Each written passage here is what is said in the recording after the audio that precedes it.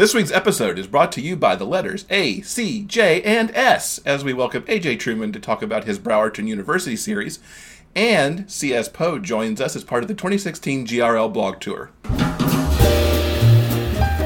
Welcome to the Big Gay Fiction Podcast, the show for readers and writers of gay romance fiction. If you can read it, write it, watch it, or listen to it, these two guys are going to talk about it. Now, here are your hosts, Jeff Adams and Will Knaus.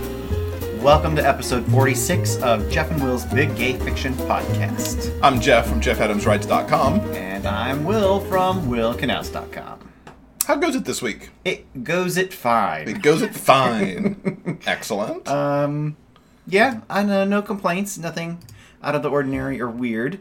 How about you, sir? It's been a good week. Also, nothing out of the ordinary or weird, so yay. Yay for us!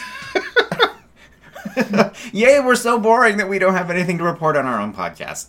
Well, we got plenty of stuff to talk about. Okay, well... So here we go. Okay, hit it! Hit it! So, just a couple bits of writing news this week. Got the blurb approved for Love's opening night. So that story's moving along nicely. Yep. And also finished off the first chapter for the Hat Trick 3 Rainbow High spinoff.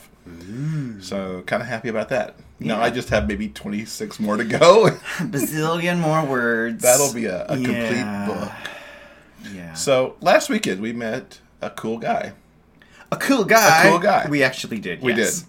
While we were brunching with our announcer, Clit Revick, who we never get to mention on the show. Wait, while we were brunching. While we were brunching. I'm sorry. Because we were. Oy vey. Okay, yes, we were brunching, technically. We met Matthew O'Brien, who ended up sitting in the booth across from us. We were chatting with him because he had a Boba Fett shirt on and Will had a Star Wars shirt on. And he heard us talking about the podcast, so we found out about his art project, which is called the Skullface Project. And this combines his love of art, music history, celebrity, and current events into this piece of work that he posts every day on his Instagram account and cross-posts on Facebook. And essentially it takes a skull face, but overlays pop culture or news. We've seen him, he's turned the Enterprise into a skull face for Gene Roddenberry's birthday. He used the Brazilian flag to honor the Brazilian men's soccer team winning their gold medal at the Olympics. He celebrated Elvis's birthday. He celebrated the Wizard of Oz premiere date with the Tin Man. It's really cool stuff, so you should really check this guy out. Facebook.com/skullfaceproject, all one word. Or on Instagram, you can find him at skullface_project. And we'll link to that in the show notes so you can check out his work.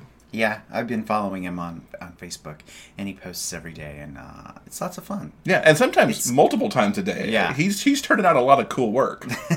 It's cool, it's funky, it's different. Yeah. Yeah, definitely check him out. Yeah, check him out. And in terms of friends to check out, our friends at Truth/Fiction had a really good week. You want to tell the folks about this? I'll make you read something now. Well, okay, I'll read this little blurb that you wrote. I don't actually... Okay. Congrats on being the official selection at both the ITV Fest Independent Television Festival, which is going to be October 5th through the 9th in Dover, Vermont, and the New York Television Festival, October 24th through the 29th in NYC. Yeah, that's very cool for them, getting picked up in a couple of festivals. So they've got 2 of those lined up. Awesome. Yeah, so you guys should follow the Truth/Fiction guys at facebook.com/truth/fiction or on Twitter at truth/fic as they get details on when their screenings are going to be, because this will be a chance for you guys, if you're in the Northeast, to see the pilot on the big screen. And you don't want to miss it because you already know we think it's hysterical. So we'll give you some links to those in the show notes as well. Yes, congrats to those guys, and check them out online and see what they're up to. Yeah, best of luck to them. It's good stuff. So I read a comic book this week. You read a comic book? I read a comic book. Do tell. Because I've been beta reading for some people, so I haven't got anything on the novel front to read. Okay. But I saw this week. It's called The Backstagers, and it's from Boom Studios. It's a book from a writer by the name of James Tynion IV, and I'm going to butcher this next name, and I apologize, and trans artist Ryan Sig, maybe? I apologize for that. This is an all-ages story about the behind-the-scenes adventures of a high school stage crew. And the writers and the artists came together for an article on The Advocate, and they're really pushing this to help young people find themselves in the pages of a comic. So there's going to be a lot of LGBT characters in this lineup. In fact, they were talking to The Advocate, and they're like, we have a straight character in here, do we really? And they think they do. This first installment, which came out this past week, is really sweet as you get to meet all the characters.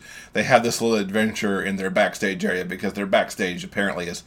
It reminded me of a little bit of Narnia, where there's like these doors and they can just kind of go other weird places. So it's really a delight. We'll have some links in the show notes to Boom Studios with all the details on how to get it. You can get your digital version at Comixology, which is a Amazon company. So it's really easy to just read it on your tablet. And it's also out in comic book stores. Cool. Yeah. Where else can they check that out?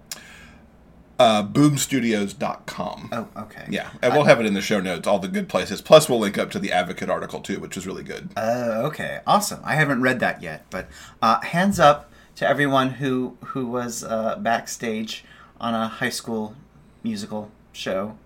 Or on stage, for you. I've done both. I was a terrible high school actor, and I wasn't very good backstage either. But yes, yeah, I did my turn at backstage later in life, but I've done that myself, so I could kind of relate to some of the things they were going through. Although there was no backstage going to Narnia at Ferndale Rep. No, I was a 4-year high school drama nerd. Now you read this week too. But that's in the past. Let's talk about the future or the present. Actually, the present. Let's talk about the present and the books that I have been reading. Yes. Recently, I finished one of the most recent Dreamspun Desire books, book number 16. It's called Marriage of Inconvenience by M.J. O'Shea. Now, if that name sounds familiar, it's because we've been plugging her a whole lot this year. This is the third Dreamspun Desire she has released in 2016. And I have loved every single one of them. This specific book takes a look at, of course, the classic trope, Marriage of Convenience. It is about a Hollywood actor who is caught in a compromising position. Uh-oh. Just as his career is about to be launched, because he got a part on this really successful cop show. So he turns to a PR company to clean up matters before he starts shooting the new season of this show. And it just so happens that one of the young gentlemen on the PR team happens to look exactly like the stranger Jericho Knox encountered in this incriminating photograph. Oh, that's a great name. So Jericho has to pretend to have a relationship with this young guy, and they hate each other at first. But as they, go out on fake dates and do the Hollywood thing, they begin to realize, there's another side to their story, and of course they fall in love. I really, really enjoyed this book. I've enjoyed all of MJ's books, and I think where she really excels is she takes these pretty, standard tropes, which is the whole idea behind Dreamspun Desires, and she really humanizes the characters. We understand what they're thinking and feeling in these specific situations, and the characters are she really brings them to life. They're very real and very relatable, and I particularly loved the two leads in Marriage of Inconvenience, so I highly recommend it. I can't wait to read that one. I read her other two Dreamspuns and absolutely loved them. Mm-hmm. So as soon as I get out of my beta reading stuff, I'm headed to that book. Yeah, and now that I'm actually finished with this book, I'm actually moving on to MJ's next book. It is Open Road. Called Open Road, and it tackles the sort of road movie trope. That's got to be fun. Two friends on a road trip finding love together. The reason that I'm doing two of MJ's book in a row is because we are, of course, big fans of her, And we've also booked an interview with her in the coming weeks. Yeah, she'll be on the podcast in middle September. So, yeah, we get to fanboy over MJ. Absolutely. Yeah, so, yeah, if there are authors that you know and love, then go ahead and start a podcast. That way you can talk to them whenever you want. That's right. So, yeah, well, I'm really looking forward to that interview. We can talk about how prolific she's been in 2016. It's like, what was that girl doing in last year? Yeah, late last year, she must have been just on the buzz of writing. Yeah. It's pretty awesome. No kidding. Anyway, so we're looking forward to that. So we're starting kind of a 60-day challenge of our own. Mm-hmm. So as of yesterday, Saturday, August 20th, there are 60 days to GRL. Exactly 60 days. Yeah. And so we've started a 60-day fitness goal because we're both fat. Let's just call it what it is. We're both fat. For me, it's a problem. It's messing up my asthma to be as heavy as I am. Mm-hmm. It's messing up my sleep, making me snore more than I do anyway. And so it's time to take control of that a little bit in the next 60 days and really focus on eating better. Which I think is where we both really mess up the most, although we could both certainly work out more, but the food is a big problem. Mm-hmm. So we're really looking to take control of it over the next 60 days. And so we mentioned it here on the podcast for a little accountability. Yeah. I proposed this idea to Jeff on Friday, and it's like, hey, you know what? It's exactly 60 days until GRL. Do you want to do this thing with me? So... we don't have a specific outcome in mind. What we're looking to achieve is what are the results going to be if we eat correctly for exactly 60 days. We're going to see how far we can get. First of all, how many days in a row can we eat correctly? Which has been a challenge for us in the past. Yeah. And what are the results going to be if we do that for, exactly 60 days?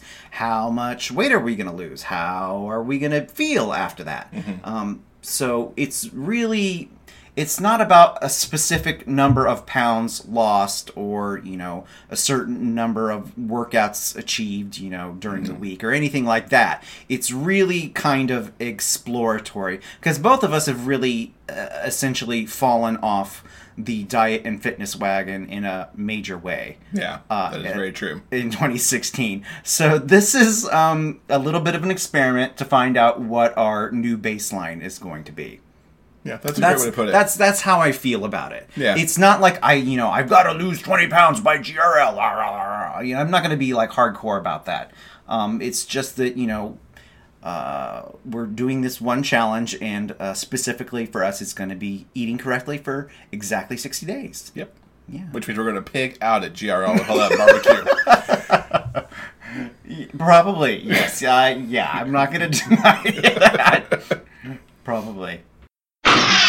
Time now for the GRL Guest Author Spotlight. We're happy to welcome C.S. Poe to the podcast as part of the official 2016 GRL blog tour.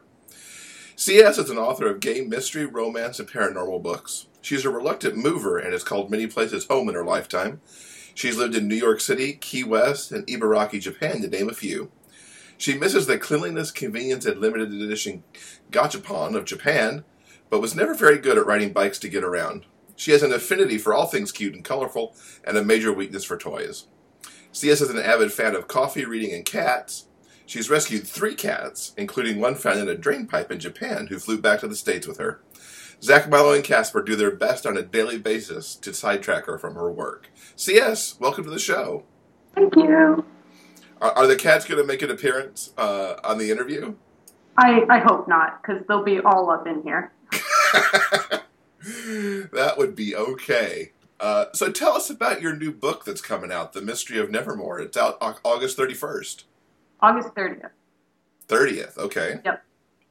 It's the first in a series. It's the Snow and Winter series.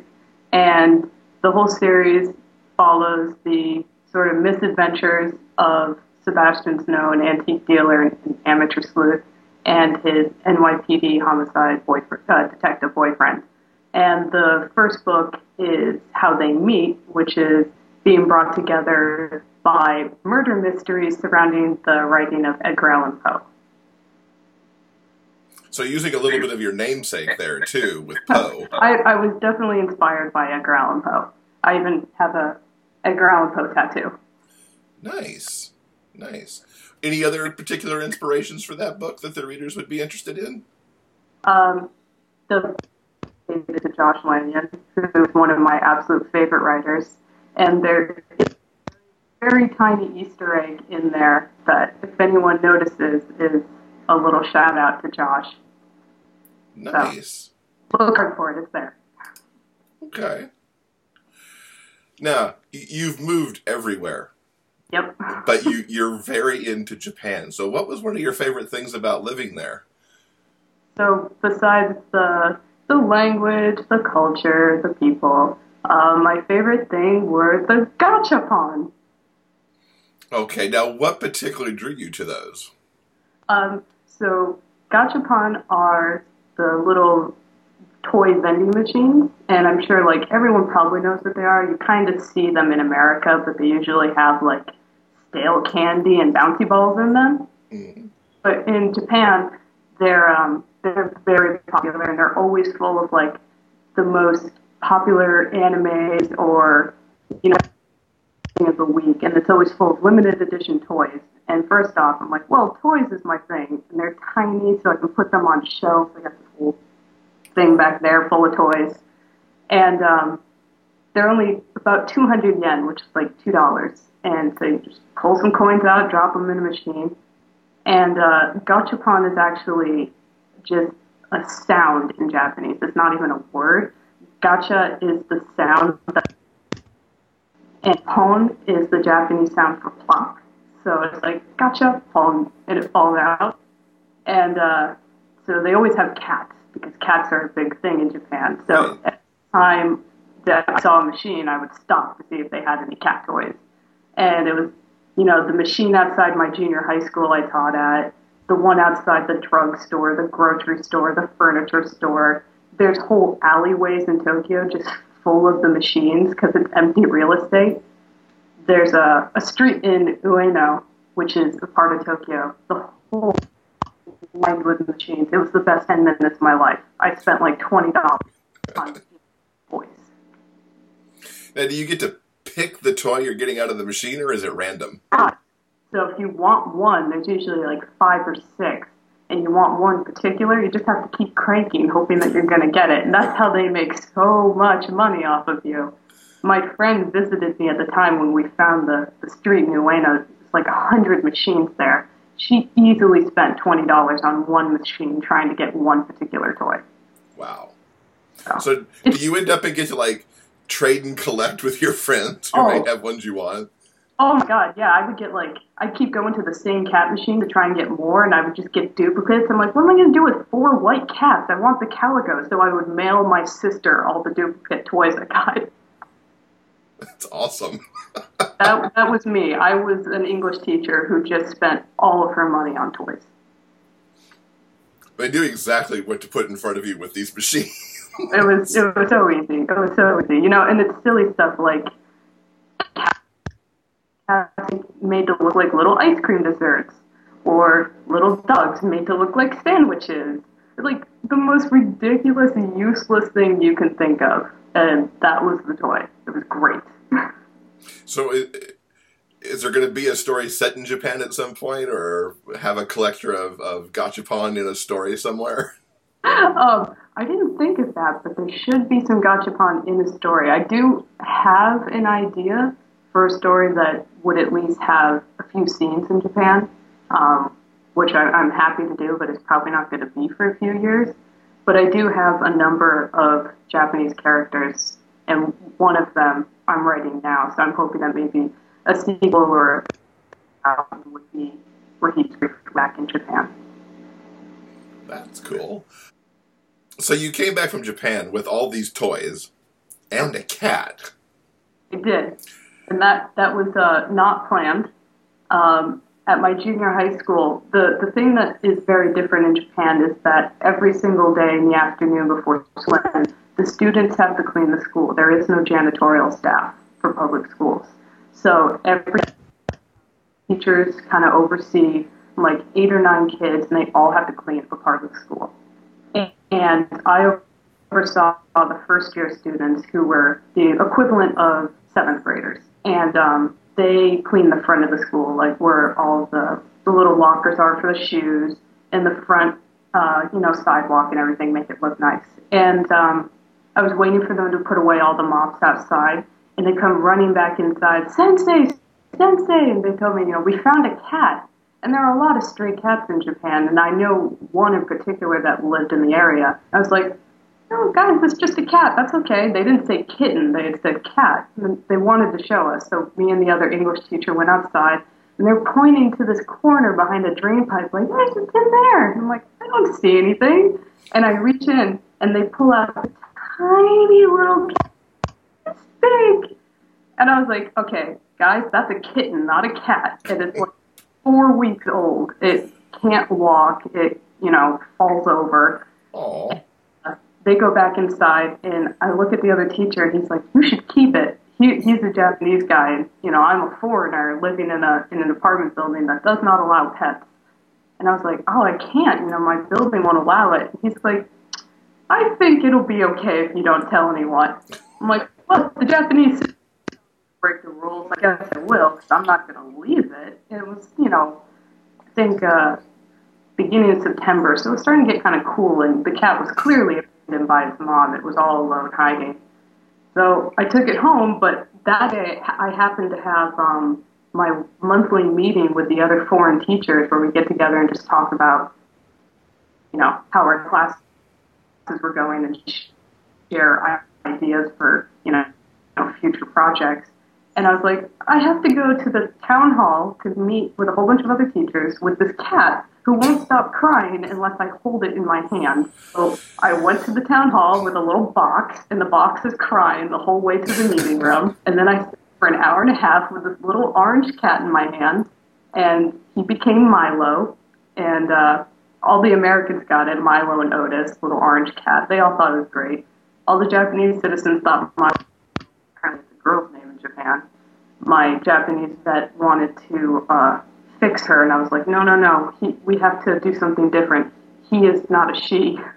So that was interesting. But I came back with Milo and had to go through more paperwork than you can ever imagine for exporting an animal out of Japan.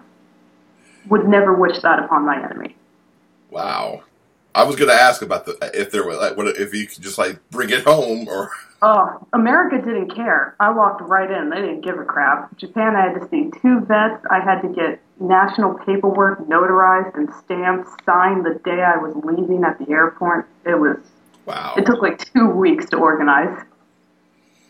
I'm glad you researched it earlier. You might have been in Japan longer than you expected to be. Yeah. To swing back to your new series a little bit, how many books do you have planned overall for that, or is it kind of an open-ended? There are 4 books planned. I'm leaving it at that. There might be a 5th book, but it kind of has to, if it all falls into place, right? So right now there are 4. Okay. And after this one comes out, what's coming next for you?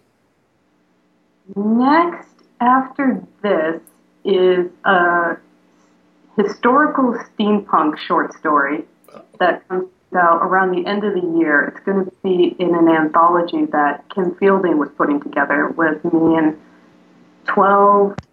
It's called Once Upon a Time in the Weird West. So they're all, kind of like alternate history, Western kind of stories. And mine is called Gunner the Deadly. And it was a lot of fun to write because I love doing steampunk. That's where I started before mysteries. So it was really cool to go back to that. And then after that is actually the second Snow and Winter book, The Mystery of the Curiosities, which will be out in February. Cool. What are you looking forward to in Kansas City this year? Well, I've never been to Kansas City, so it sounds like fun. And I went to GRL last year, but I went as just a reader. So it was really cool to actually meet authors for the first time and, do your little, oh my God, fangirl moments. So, I'll get to fangirl again, which is always great. But this time I get to meet readers as an author, which is super exciting to do. And also, I love to socially drink. So get some whiskey and gin, took some margaritas. Let's do this. I'm ready. Awesome. So what's the best way for people to keep up with you online? I'm on Facebook probably the most.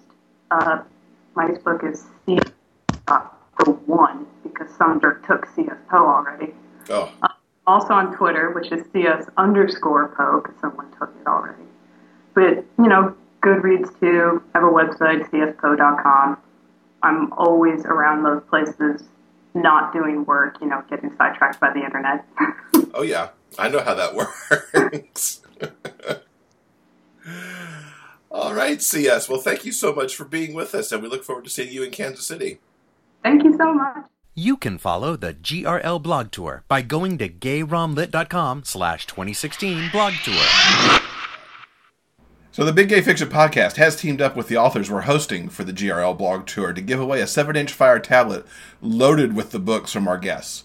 And in addition, I'm giving books from my catalog, and Wild City Press is also offering up a bunch of books from their authors who are attending GRL. You can see the raffle copter on episode 46 show notes to enter. The Big GRL Blog Tour giveaway runs through Sunday, October 23rd, and on that page you'll also find a link to the participating authors who are giving books. And you need the word for this week, and in honor of the new comic book, that'll be Backstagers. Backstagers.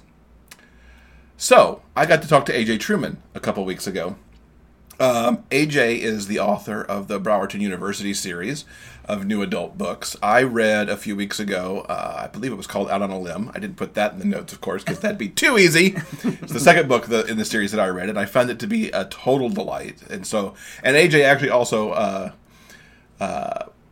kind of stalked us a little bit to get on the show, which was entirely cute, and we talk about that in the interview a little bit too. So let's talk to AJ. I'm excited to welcome AJ Truman to the podcast. AJ remembers his college days like it was yesterday, even though, as he says, it was definitely not yesterday. He writes books with Uber, Hart, and Hot Guys, and loves spending time with his pets, his partner, and writing on his sun porch. His latest book, Out on a Limb, was published earlier this year. AJ, welcome to the podcast. Thank you for having me. Happy to be here. Oh, it's cool to have you here because you, and we'll talk about this a little more in depth later, but you actually campaigned to be on the show. I mean, Yep. Had a whole campaign, hired Karl Rove, did the whole 9 yards. Yeah, which was quite flattering to us because I mean usually authors say, "Hey, can I be on your show? Here's my book," but your campaign was awesome and really caught our attention. Happy. Tell us about your Browerton series and what its inspirations were. So the Browerton series, it started about 10 years ago when I wrote my first book. It was a book about kids in college because back then I was a kid in college and it was angsty and full of drama. And then when I tried to show it around, most of the agents said, "Oh, we don't really publish books about kids in college. It either has to be young adult, so teenagers and below, or it has to be adult, or it has to be literary fiction like Curtis Sittenfeld did with Prep." And my book was definitely not literary fiction. I mean, I was inspired. I like to think of my books as those WB shows from the 90s, but in book form, and everyone's gay, like Felicity or Dawson's Creek. Like I used to watch those growing up. And this was 10 years ago before new adult was ever a thing. And then flash forward a few years, and I still had the idea to do something like this. And I had written a book that was traditionally published. I was writing for young adult, but I wanted to write something a little bit more mature, and self-publishing had gotten big. And what really tipped me off is I went on a book tour for my young adult book. And at every stop, we did an event with other authors. And after these events, authors, we always go out for drinks and bitch about our publishers. It's like tradition. So it's the tradition and traditionally published. But anyway, so every time I went out after these authors, there was always at least one or two who said, "Oh yeah, I'm writing these books for my publisher, but I'm also self-publishing new adult and I'm making a killing, or I'm self-publishing romance or erotica." And just after hearing this, I said, I feel like now is the time. If you want to do something, just do it. And I had this idea, and I really wanted to write about gay kids in college because from my own experience, I didn't come out till I came to college. I came out like the first week I was in college. It was like pent up. But college is such an interesting time because it's the first time when you're on your own. There's no parents. You're really trying to figure out stuff on your own. Even just like before I went to college, I never cooked a meal in my life. Like my mom had always made all my meals. So now I'm in a dining hall and having to make those choices and just trying to, figure out how to be an adult and like find your own way in the world and figure out what you want to do with the rest of your life. And then add to that, a lot of kids come out in college, and I think for gay guys especially, there's this huge maturation curve because, whereas heterosexual kids might experiment in high school, a lot of gay guys in the closet don't do that. So all of a sudden you go from like closet to like being around tons of gay guys and like really trying to figure out what you're just trying to figure everything out. And I was shocked that there weren't more books about gay characters in college. Or if there are, they're always like really sad, because like they have to like die or something. So I'm like, I want to write like a Dawson's Creek or Felicity about gay kids in college. And so I had this idea for Out in the Open, and I worked on it. I remember, I would work on it in between when I was working for stuff for my old publisher, and even when I was on my book tour, I'd wake up early and like do some editing of it. And I put it out there, and I said, we'll see what happens. And the response was overwhelming, like better than I ever imagined. I was just so happy that people found the book and people connected to it. And it really just inspired me to keep putting these books out. I think it's such a fertile ground. Mm-hmm. You're very right about new adult, and even books about, college in general. You look at, like Serena Bowen created her whole Ivy Years series and has the straight characters and the gay characters, and they just all mesh up together through those books. So it's such a fertile kind of ground right now, for sure. Yeah. There was like so much drama when I was in college, like the fun type and then like the not so fun type. And it's just, it was just such an interesting experience for me. And I feel like, there has to be people around the world going through that same experience, to go from being, with like your parents. And also too, what I love about it is that college can be a fresh start for a lot of people. I went to college halfway across the country. It was a fresh start for me. I didn't know anyone there. So you can try to be whoever you want to be. And I think what I try to do with my books is it's about people who are trying to shed their old selves and thinking, oh, I'm in a new place. I can be whoever I want to be. But realizing that they have to reconcile who they were in the past in order to move forward. Mm-hmm, mm-hmm. Anything in these books particularly autobiographical, or a character who is more you than the others? Yes. So for Out in the Open, I guess I am more like Ethan. I was like the kind of shy and a little more reserved character. I never had sex in a library or a movie. No, I never had sex in a movie theater. But I was definitely that kind of shy person. And with Ethan from Out in the Open, his big thing is that he has this group of friends who he's finally in a group of friends, but it's just like they're not his people. But he's trying to make himself into that person, and that's how I was. When I was in college, there were these group of kids I kept trying to be friends with. I kept trying to like make myself to be like them because I wanted to be in a group and have a group of friends, but it was not me. And actually, the Lorna character in Out in the Open, who's like the girl who becomes this like sassy best friend, she's based on my best friend. And she was actually roommates with one of these kids in this group I was trying to be with. And we just totally connected and hit it off. So I definitely understand what Ethan's going through, where you're trying to be someone else. You're trying to like fit in with this group of kids who you think are cool, and it's like your body's fighting it. It's like, this is not me, but like I want it to be me. And then with the second book, Out on a Limb, that's pretty autobiographical, not entirely. So I like to think that Cameron and Walker are me at different points in my life. So Cameron was me in college. I was a film major. All I wanted to do was move out to California and be a screenwriter. That I had my sights set on that. I was hell-bent on it. I just saw the future. And that's how Cameron is. Like, nothing's going to get in his way. And then in the book, he meets Walker, who's this 36-year-old guy with a kid, and he's divorced. And Walker's in a dead-end job that he hates and keeps wondering, how did I wind up in this life? You know, he's kind of like Kevin Spacey in American Beauty, except minus all the rose petals. And that was me. Like at that time, when I was writing this book, I was in a job that I didn't hate, but I didn't love. And I think a lot of people are in that situation. It's very rare that someone's in a job that they just hate and they're miserable going to work. For most of us, we're at a job that, it's fine, but it's not what we love. And do we really want to be spending a third of our life doing this? And that's how I was. I was working in advertising and I was not loving it. And I just kept thinking, you know, how did I get here? How did I go from wanting to be the screenwriter and having all these ambitions to being in this safe, stable job? Mm-hmm. And so I took those two sides to myself and I created Cameron and Walker. And it was really tough when I was writing that book because what happens now on the limb, your 22-year-old graduating senior meets your 36-year-old with the kid and they fall in love and they try to figure out, you know, how can we make this work? You know, I'm moving across the country and graduating. You have a kid. There's no way this can work. And I did a lot of thinking about how I wanted the book to go, how I wanted it to end, because I wanted them to have their happy endings without sacrificing too much. But yeah, I mean, that's really like the autobiographical aspect. And like Browardton is based where I went to college in the Midwest.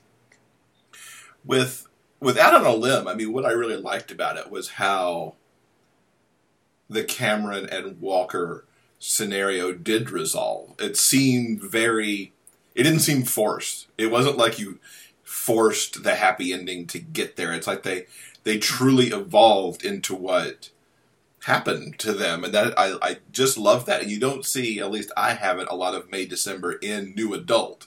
Because New Adults tends to stay in that college, you know, not really getting above 25 range, and here you put in 36-year-old with a kid.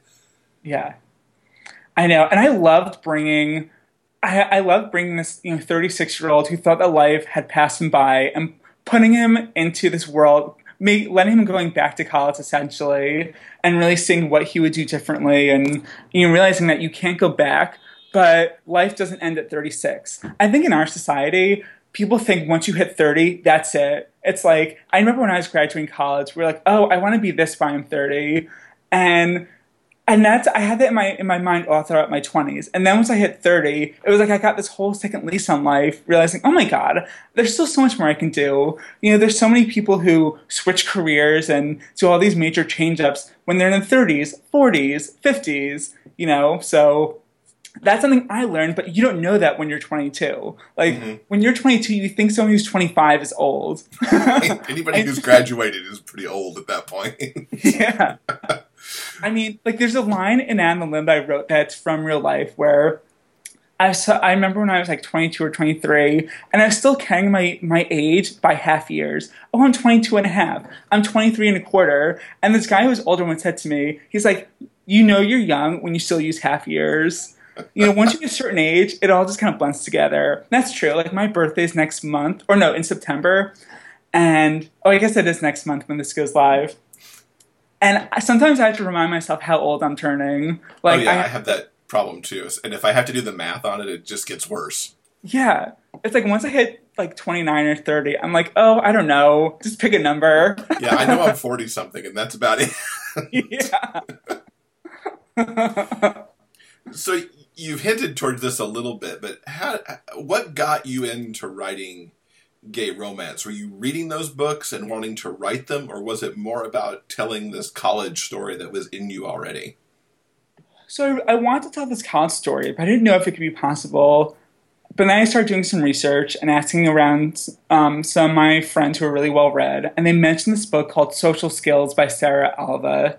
It's this gay new adult book. It's available on Amazon. It came out 2013.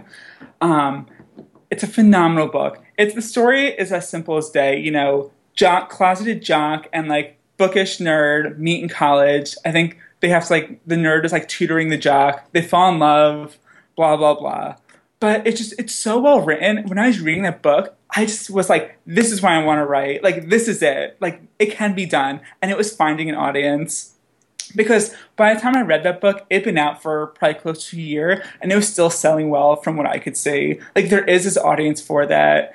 And just reading that really gave me the green light to give this a try. And also what I love about self-publishing is that you can take a chance. You know, I didn't know if there was like a huge market for this, but the worst that happens is you write it, you put it out there, and either people buy it or they don't. So, as a reader, what do you like to read? So I like to read wide. And I always tell people, I think to find your voice, you have to read wide. Because you have to, I think when you find your voice, you have to find like what authors speak to you. And then you combine that all into the secret formula that's like your voice. So I love Dave Sedaris, like Me Talk Pretty One Day. Tom Wolfe is one of my favorites. The Bonfire of the Vanities is my favorite book. I love most of his other books, like The Right Stuff and A Man in Full. Oh my God, Gillian Flynn, Gone Girl, love that. But then I also love, like on the gay romance side, I love The Understatement of the Year by Serena Bowen. Like I heard about that from your show. I was blown away by that writing. Like I love that. I love Social Skills, like I mentioned, The Cranberry Hush by Ben Monopoly.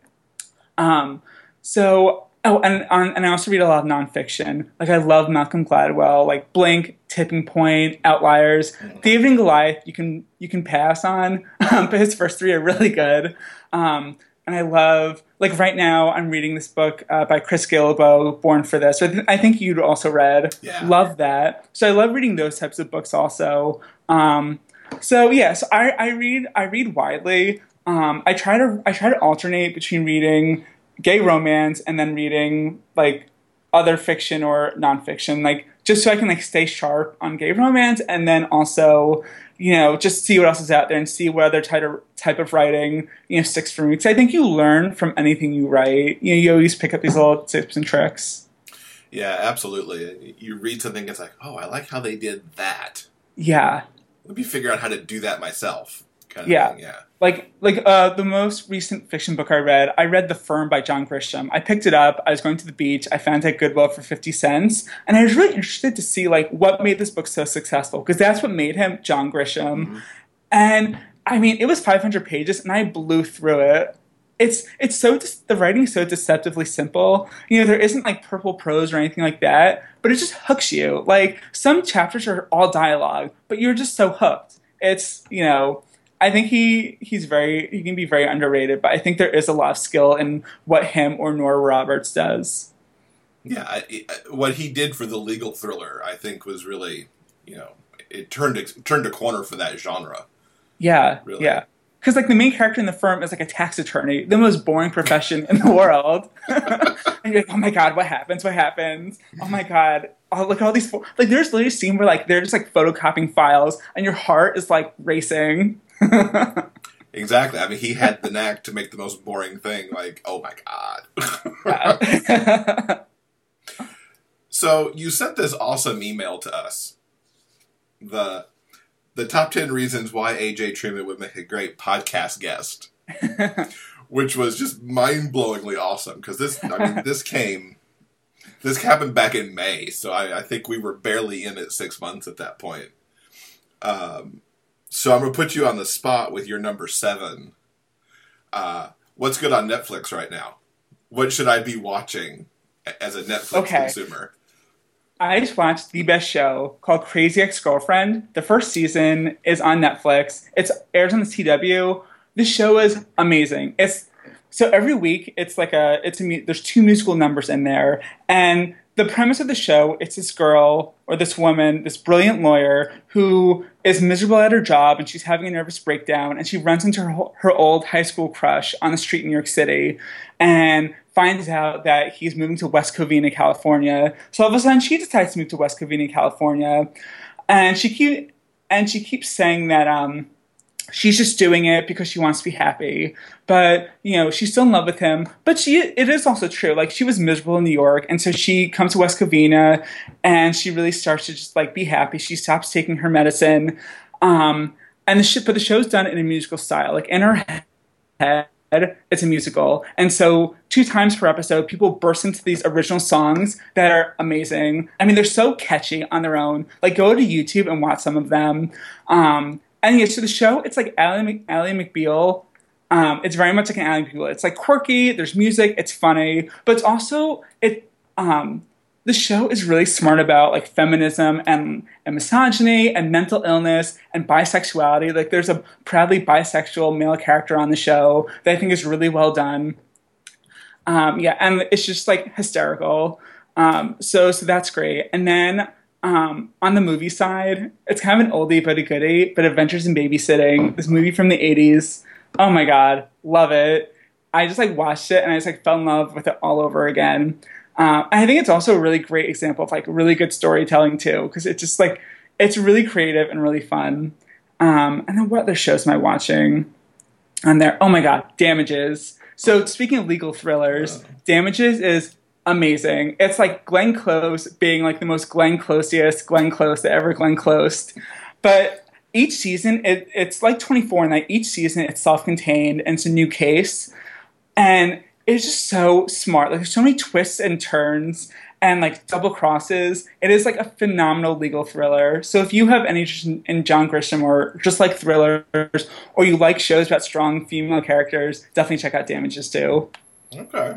I like your pick, though. I especially like Crazy Ex-Girlfriend because we were interested in that when it was on the CW, but I think it was on Monday night, and like our DVR was like at capacity for what it could deal with on a Monday night. Yeah. And that did not make the cut. And Yeah. we were excited to see that it showed up on Netflix. Yeah, I was like super excited. I didn't want to watch it at first. I'm like, oh, this sounds stupid, but my husband like got me into it, and I was hooked. And now like I can't stop singing the songs from the show. Oh, cool. Yeah, I'm going to look at that. So, what advice might you have for those coming into the gay romance genre? Because you're relatively new, having only published your first book a couple years ago. So my big advice is to, if you want to write gay romance, read gay romance. There's a lot you can learn. So when I came into this, I had never really read romance, and what I thought about romance, well, I knew from from the young adult world reading contemporary romance, and then from watching romantic comedies. And my big misconception with the romance genre in books is that I thought, oh, the guy and girl or the guy and guy, they don't get together till the very end. You just have to sustain that tension for like the whole book.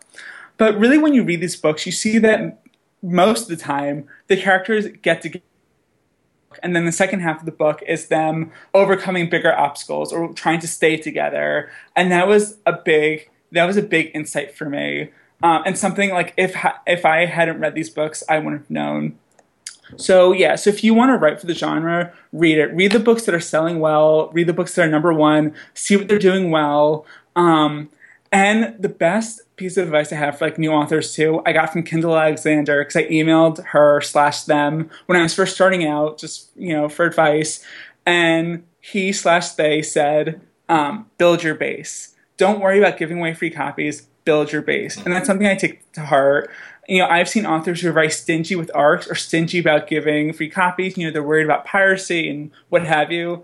I'm not. I remember for Out in the Open, I contacted reviewers. I even said to reviewers, if you have friends who like to read and and are active on Goodreads, just like send them my way. I'll give them a free copy. They don't have to have a blog, And it was because of that got the buzz building on Out in the Open, and that made sales more than make up for what I gave away in free copies. So yeah, so the big takeaway is read the genre, study it, and don't be afraid to build your base and give away those free copies. Because, yeah, giving away even like 50 copies, in the long run, it's going to pay off. Yeah, you really hear that on all the self-publishing podcast type shows. That it's like first in series for free, or using it as a reader magnet, and just use that to build everything else. Yeah. And start up a mailing list. That's also something I learned from the get-go. That's been really helpful. Yeah, that was one of my big glitches. I didn't have a mailing list going for the first probably 2 years that I was publishing, and it was just like, oh, that's so stupid. I know. I don't have a ton of people on my list. I think it's around 200. But even so, I mean, the fact that just having those rabid fans and and getting them all to purchase on the same day, it boosts your ranking. And And what I always tell people is that if you try to build your community on just a Facebook or only on Twitter or only on Goodreads, you're building on rented land. Because Facebook, at any moment, they could change the rules and that all could go away. Same with any other platform. But at least if you have people's email addresses, that's not really going to change. That's as solid land as you can get in the e-world. Absolutely. So what's coming up next for you, both with Bowerton and perhaps other projects? So the next book in the Browerton series, Browerton, not Bowerton. Oh, so sorry. No, it's okay. It's early. In California, the R is silent.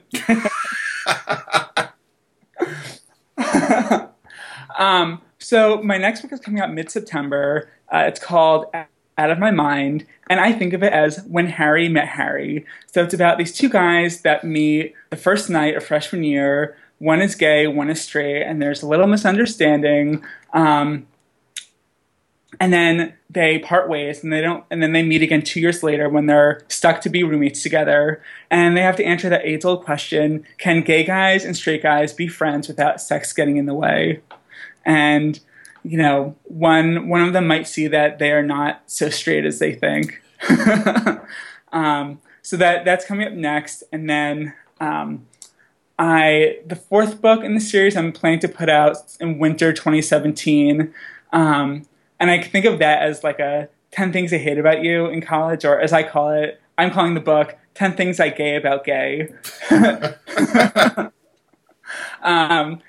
Which is about a guy who is paid to take out this nerd in order to help everyone in his class, or to help bring down the curve in the class. So interesting. Yeah, this nice little fun rom-com. Hilarity ensues. So yeah, those are the two big things I'm working on, and then I have other. I think after that I'm going to look into doing other series and try to expand it. So I loved with Out on the Limb. I loved writing about people in Los Angeles since I used to live there. So I'm going to maybe write a series about guys in LA, but we'll see if that happens. Okay. All right. How far do you see the Browerton series go? I know. I did a lot of thinking about this because I've seen some other series that can run for books and books. Like I know Alexa Land's First and Forever series is up to 10, 12 books by now. And originally I saw it as maybe 6 books, but the last 2 books, so the 2 books I have planned after the 2 that I just talked about, I see them as taking place away from campus, so I might try to brand them as their own duology. So, yeah. I mean, I also, when I started this Browerton series, I had no idea where I was going.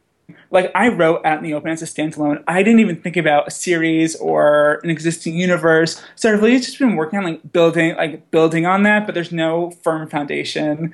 And I think for planning a series, it's smart if you can plan it beforehand and see, okay, what characters do I want to talk on each book? Well, how will they weave in and out of the previous books? So I don't know. I mean, I think I'll probably end the Browerton series sometime in 2017. But, that doesn't mean I'm going to stop writing. I'm going to be coming out with new books, and I can always return to it. Sure. Yeah. Spin-offs. Continuations. Because I certainly wouldn't mind to see, more of Cameron and Walker at some point. Even if they just show up as supporting characters somewhere. I know. Someone just emailed me the other day about that, being like, oh, are you going to write more about them? And it's always tough. I know, like after I wrote Out in the Open, people are like, oh, I want to read more, I'm like, well, they're happy together and they're having sex. What else can I write about? But I actually just published a short story about Greg and Ethan going away for the summer, so I might do that, like release short stories here and there, but we'll see. Who knows what the future holds. Yeah, that's cool. Now that Miss Cleo's gone, none of us know. Right? Yeah. So I know coming up in October, you're going to your first GRL. Whoa! Are you excited? Seems like you're excited. I'm excited. I'm nervous. Okay, so I have a question with the costume party. Because growing up, I always did handmade costumes. But like, I mean, do people go all out with these costumes? Is this something where I should like, go to a store and like, you know, drop $100 on a costume or something? Or, I mean, how into it do people get? It's all over the place. We've seen people in some amazing, handmade, awesome costumes. We've seen people in store-bought costumes. We've seen people show up in jeans and a t-shirt. And actually, we've been those people. Like, there's been years that we've gone in just jeans and a t-shirt. You know, whatever we were in that day is what we're in that night. Because it's like, just can't cope with making a costume. A couple of years ago, we bought costumes and did that. We are thinking about what to do with this Wizard of Oz thing. But we also have a backup plan if we choose to cop out, which we won't, I'm not going to reveal here. People will just see it there. And possibly on the Halloween episode of the podcast, they'll see that. But it's really all over the place because it's really, the whole event is like, do whatever you're comfortable with, whatever you want to do. There's no pressure. If you don't come in a costume, it won't be like, what are you doing? You know? Yeah. Or if you're in a costume, you might end up taking 5,000 pictures that night because everybody wants to be with your costume. I know. Maybe I'll dress up as the witch because black is slimming, and I can just like find like a black sheet and like cut a hole in it and like wear that. Paint your face green, put a hat on. Yeah, I'm really excited for GRL. I'm definitely like, I'm a little nervous because I think in just like big social settings, I kind of can clam up a little bit, but it seems to me that a lot of people are in that situation that it's like super friendly, and yeah, I'm just, I'm looking forward to, I haven't really been to one of these writing conventions, so it's just gonna be cool to meet people who are fans of my work, and like me to like fangirl over like other people's work. So it's gonna be a lot of fun. I mean, I kind of wish I gone last year when it was in San Diego. Was it in San Diego last year? Yeah. The weather might be a tad better than Kansas City, maybe. San Diego was really nice. Yeah. Kansas City is the San Diego of the Midwest. I can't even say that with a straight face. No, I love Kansas City. I don't have a good idea of what what Kansas will be like in October. Because it could still be summer, potentially, depending on the year. Or it could actually be fall. We'll see. Yeah. So what's the best way for people to find you on the web and keep up with your work? So the best way is to join my mailing list. I call them the Outsiders. They always get the first glimpse of new books, whether it be new covers, titles, teases. I run giveaways for them. So, to win a free book, I'll do it only for them. So they can win like a free signed copy, like a hard copy like this or like that. And I'll give them like some free short stories. So if you want the goods, you better join the Outsiders. And you can do that by going to hatruman.com/outsiders. So you can do that. And then you can also find me on Facebook as H.A. Truman. You can find me on Goodreads. And then just my regular old website, hatruman.com. Cool. We will link to all that stuff in the show notes along with the links so people can pick up those books. Yeah. Nice. All right, AJ. Thank you so much for being with us. I think this is super awesome. Thank you so much for having me. Thank you welcome. for letting me stalk you and letting me come on. We look forward to seeing you in person in Kansas.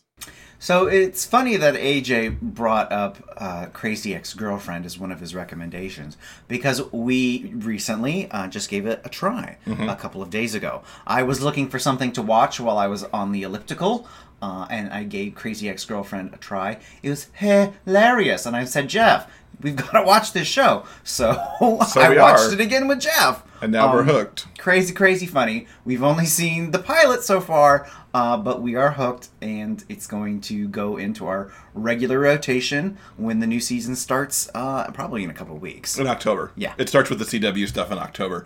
But we'll get through it on the first 18. I think it's 18 episodes in season 1 on Netflix. Yeah. And we'll get through those before that starts, because it was a hoot, and AJ was 100% right about that recommendation. Yeah. I don't think she's crazy. I would totally move to West Covina for Josh Chan. I would too, because he's a hunk. Let's just call it what it is. And totally. hopefully, since they're 2 hours from the beach for in traffic, he'll be shirtless at some point, hopefully. Yeah. So anyway, that'll do it for this week. Coming up next week in episode 47, Arshad Ashunden is here for the 2016 GRL blog tour, and Danny from Love Bites is going to stop by with some book recommendations. That sounds fun. Yeah, it'll be a good episode. So that'll do it for this week. Bye, guys. Thank you for listening to Jeff and Will's Big Gay Fiction Podcast. New episodes are available every Monday at iTunes and other major podcast outlets. While there, subscribe to the show and please consider leaving a review. For detailed show notes, links, and to sign up for the monthly newsletter, visit biggayfictionpodcast.com.